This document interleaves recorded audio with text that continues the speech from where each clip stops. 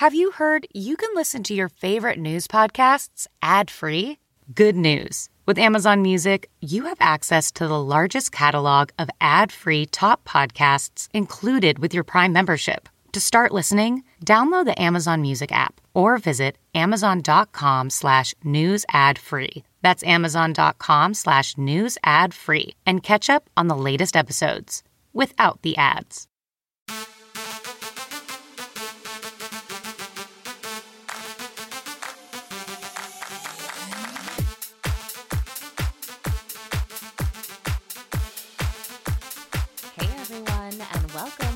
Interviews podcast. I'm your host, Lauren Conlon. Happy Wednesday. Okay, so today's guest, Dan Povenmire. I'm going to just jump right into Dan because he is pretty much happiness embodied into a man who voices cartoons. I mean, obviously, couldn't you tell? Like I said, he is the voice of many cartoons, but famously, he created Phineas and Ferb, and he does the voices. And he also created a new show on Disney and on Disney Plus that's called Hamster and Gretel. So that is streaming now. It's for kids. Phineas and Ferb, you can actually watch as an adult. It's good. I watched it before with my kids, and it's actually very entertaining. But anyway, Dan tells me his story, and it's just so inspiring. The way this guy describes just like these moments that he has and how he just feels so blessed and so grateful that his dreams have come true in, making these shows and writing these scripts. And it's truly awesome. He's just such an inspiration. So, so I think you guys are going to love that interview. And then, there are some things going on in the world of entertainment, obviously not great with Anne Heche passing away from, her terrible car crash. And Olivia Newton-John, oh my gosh, so sad. She passed away last week after a 30-year battle with breast cancer. I loved her. And I made my kids watch Grease the night that she passed away. And I can't believe I said, I can't believe I've never shown them Grease before. And then I realized why. My kids are basically 4 and 6. So yeah, it's very inappropriate if you're thinking about showing your 6-year-old Grease.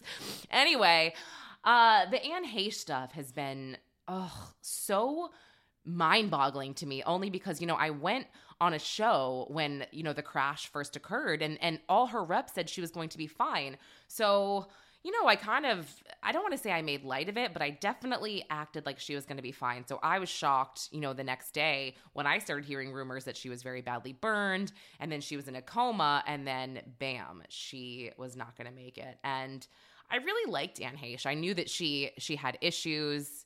And I knew that, she had some substance abuse issues, but, people don't know this, but 3 of Anne's siblings have passed away, which is crazy. She is the 4th. Her mother has literally lost Anne's stepfather died of AIDS, which is crazy. Her real father molested her when she was a child, actually an infant, like 6 months old. She's had a crazy life. Then she lost 3 of her siblings. 1 also in a car crash, 2 from brain cancer, and then the last sibling was an infant. So yeah, Anne's kind of had a hard life. It's not a secret. It's her life is out there. She's written a book and also she, all these videos started surfacing about, sorry, I've had like a permanent cold and I can't stop coughing, but, so all these videos have been surfacing of Anne and Ellen and how she really paved the way for lesbians to come out in Hollywood. So I thought that was super incredible. But anyway, here is my interview with Dan Povenmire. Thank you. Hi, Dan. Hey, Lauren. How are you? Good. Let me hear that moneymaker, that voice of yours. Sorry. I'm cracking myself up here. What's going on? Oh, not much. I'm just sitting here making an ethers and waiting for Perry the Platypus to come over so I can be thwarted. Wow, you do not disappoint. Oh my gosh, you are so cute. I love you. Okay, so tell me about, because I have kids, okay? My kids are 6 and 3.5. Tell me about Hamster. I don't even know if I'm saying it right. Hamster and Gretel that's coming out tomorrow on Disney. Yes, it's my follow-up to Phineas and Ferb and Milo Murphy's Law, and it's about a brother and a sister who are vastly different in age. He's like 16. She's still in grade school, and he's got his driver's license. He's been waiting for his driver's license for a while. He feels like once I get my driver's license, I'll be in charge of my own destiny. I'll be able to start my life. And then, of course, when you get your driver's license and you have a much younger sister, you end up just being the chauffeur to that younger sister. So he's just driving her to and from soccer practice in his mom's minivan, which is not quite the fantasy that he had. But on one of those trips, he's lamenting this, and the car stops, and he gets out to try to figure out what's wrong with it. And there's a UFO hovering over them who says, "The two of you have been chosen to receive superpowers." And they shoot them with this big green ray, and he gets all excited. "I'm going to have superpowers." And then immediately his sister can fly and bend metal and stuff like that. And he's like, "Why? How are you doing that? It's not working for me." And they realize that the powers went on to his sister and her hamster who happened to be in the car. And this all comes from your brain. Am I right? Sorry to interrupt you. But exactly. Okay. Wow. Okay, cool. Continue. So that just changes their power dynamic. He sort of feels, passed over, but he's like, okay, I'm going to make the best of this. How can I help them be a superhero team? And so he sort of becomes the voice of reason to her, because she's all id. She's just 100% impulse, because she's 9 years old. And yeah. He's like, you got to stop and think about the implications. She's like, no, I'm just going to punch it. She's like, I got all this power. I'm just going to punch it. And he's sort of like the guy in the chair on the headphones telling them, the smart thing to do, and trying to get them to listen to him. And, because he's still her older brother, and feels like he wants to be protective of her. But, like, she can now lift a school bus over her head. How much protection does she need? It's them. So the show is really about their relationship, but it's also this superhero show. There's a lot of great action. There's a lot of heart in the relationship between them.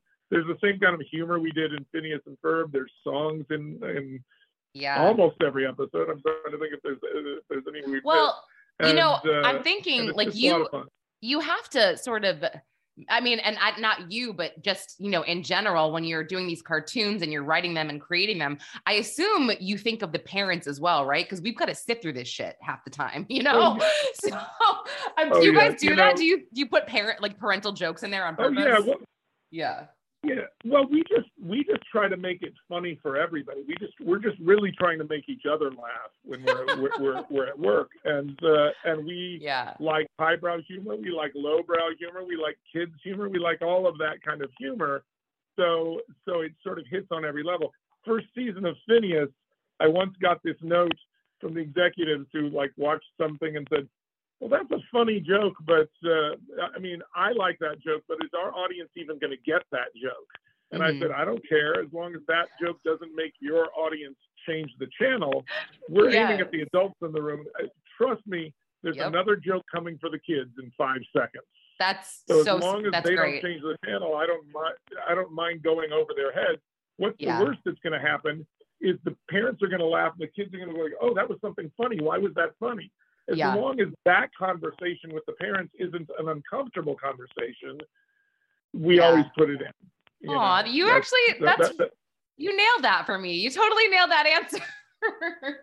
Now, I read somewhere that it took you about 16 years to actually get Phineas and Ferb off the ground with Disney. Is that true?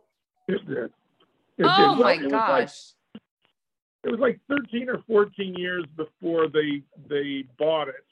And then it was like another 2 years of making it before it actually went on the air. There's a lot of lag time in animation from starting up to the thing going on the air. But we pitched it all over town. It got optioned twice. It got pretty high up the echelon at Nickelodeon.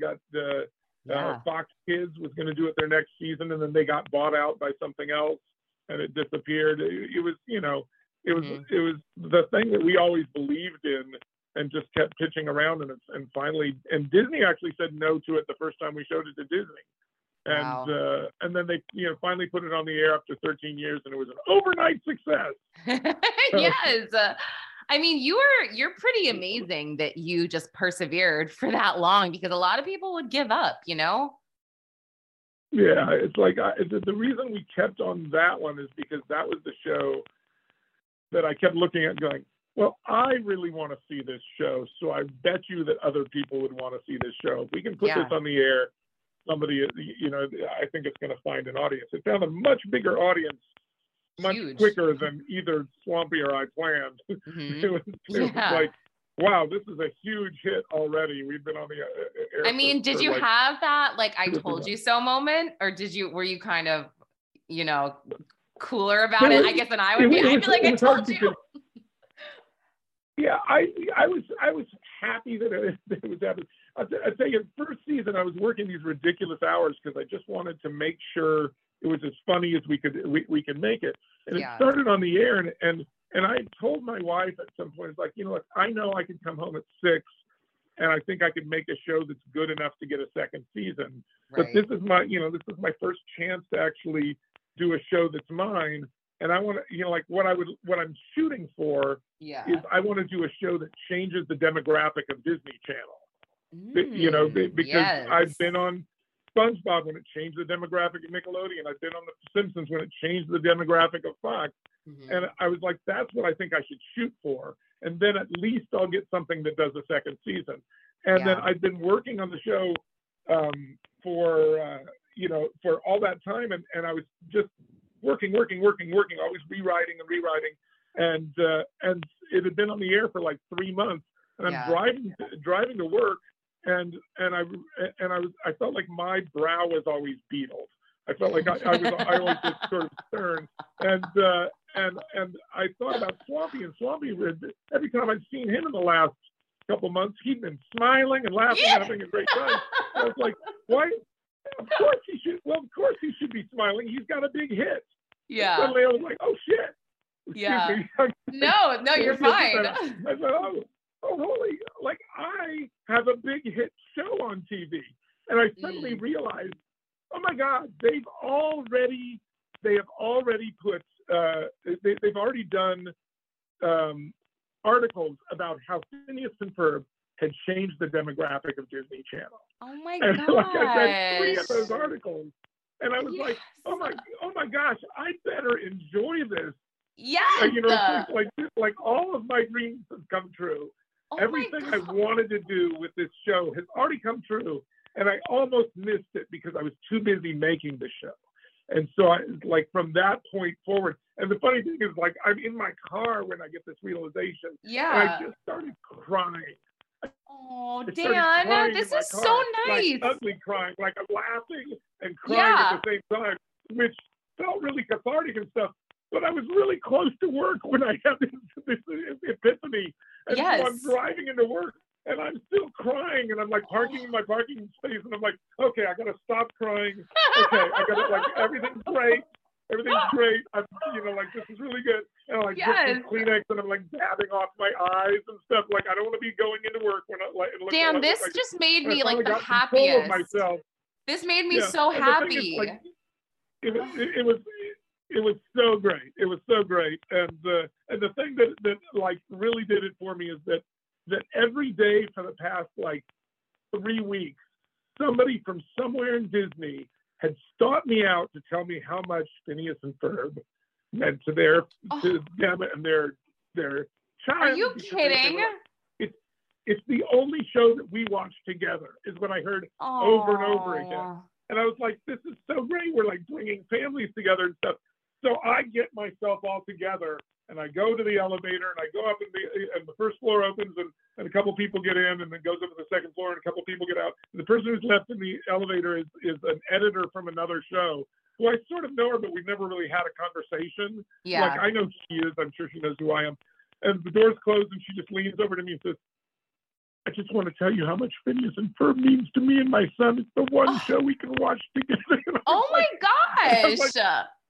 Okay, wow. Please don't let me cry in front of this woman I don't know. Wait, I feel like now I feel like my whole You life. couldn't have planned that. You couldn't have timed that any better. Yes, I feel like this is now my goal, Dan, like to have a Dan Povenmire moment like this, where you have this realization that all of your dreams have come true. Honestly, that is so freaking cool. And this honestly, you've given me like such a nice high for the morning, you know, like a nice natural feel good high, because this is just, it's one of those things that, you know, and it's so funny because I was on a vacation with my husband a few weeks ago, and I had a moment being like, you know what? I feel so blessed. I feel so grateful on this vacation in Napa Valley, drinking wine and blah, blah, blah. And I'm taking this moment, you know, and I'm so happy. And, you know, a few hours later, I got food poisoning and I was shitting myself and puking myself, which was, so your moment's a little better than mine, but that was my last like feel good moment. But no, Dan, I really respect you. I love your work. I grew up on Rocko's Modern Life and SpongeBob, and, you know, my kids and I do watch Phineas and Ferb. So thank you so much for everything. And we're totally going to tune into Disney for Hamster and Gretel. So I cannot wait. Excellent. So it's on Disney Channel and Disney Plus. Disney Channel and Disney Plus. Oh, hell yeah. Well, you know, we love that Disney Plus app over here. So, all right. Well, Dan Povenmire, thank you so much. Thank you so much, Laura. Bye. Okay, so that was Dan Povenmire. I think you guys can tell what I meant just by, you know, he was so uplifting and so lovely to talk to. So we've got some really exciting guests coming up on Lauren Interviews, not just actors. So stay tuned for next week. I've got 2 really cool guests that I cannot wait for you guys to listen to. So if you like this podcast, don't forget to rate and subscribe and download and everything. Until next time, and thanks for listening.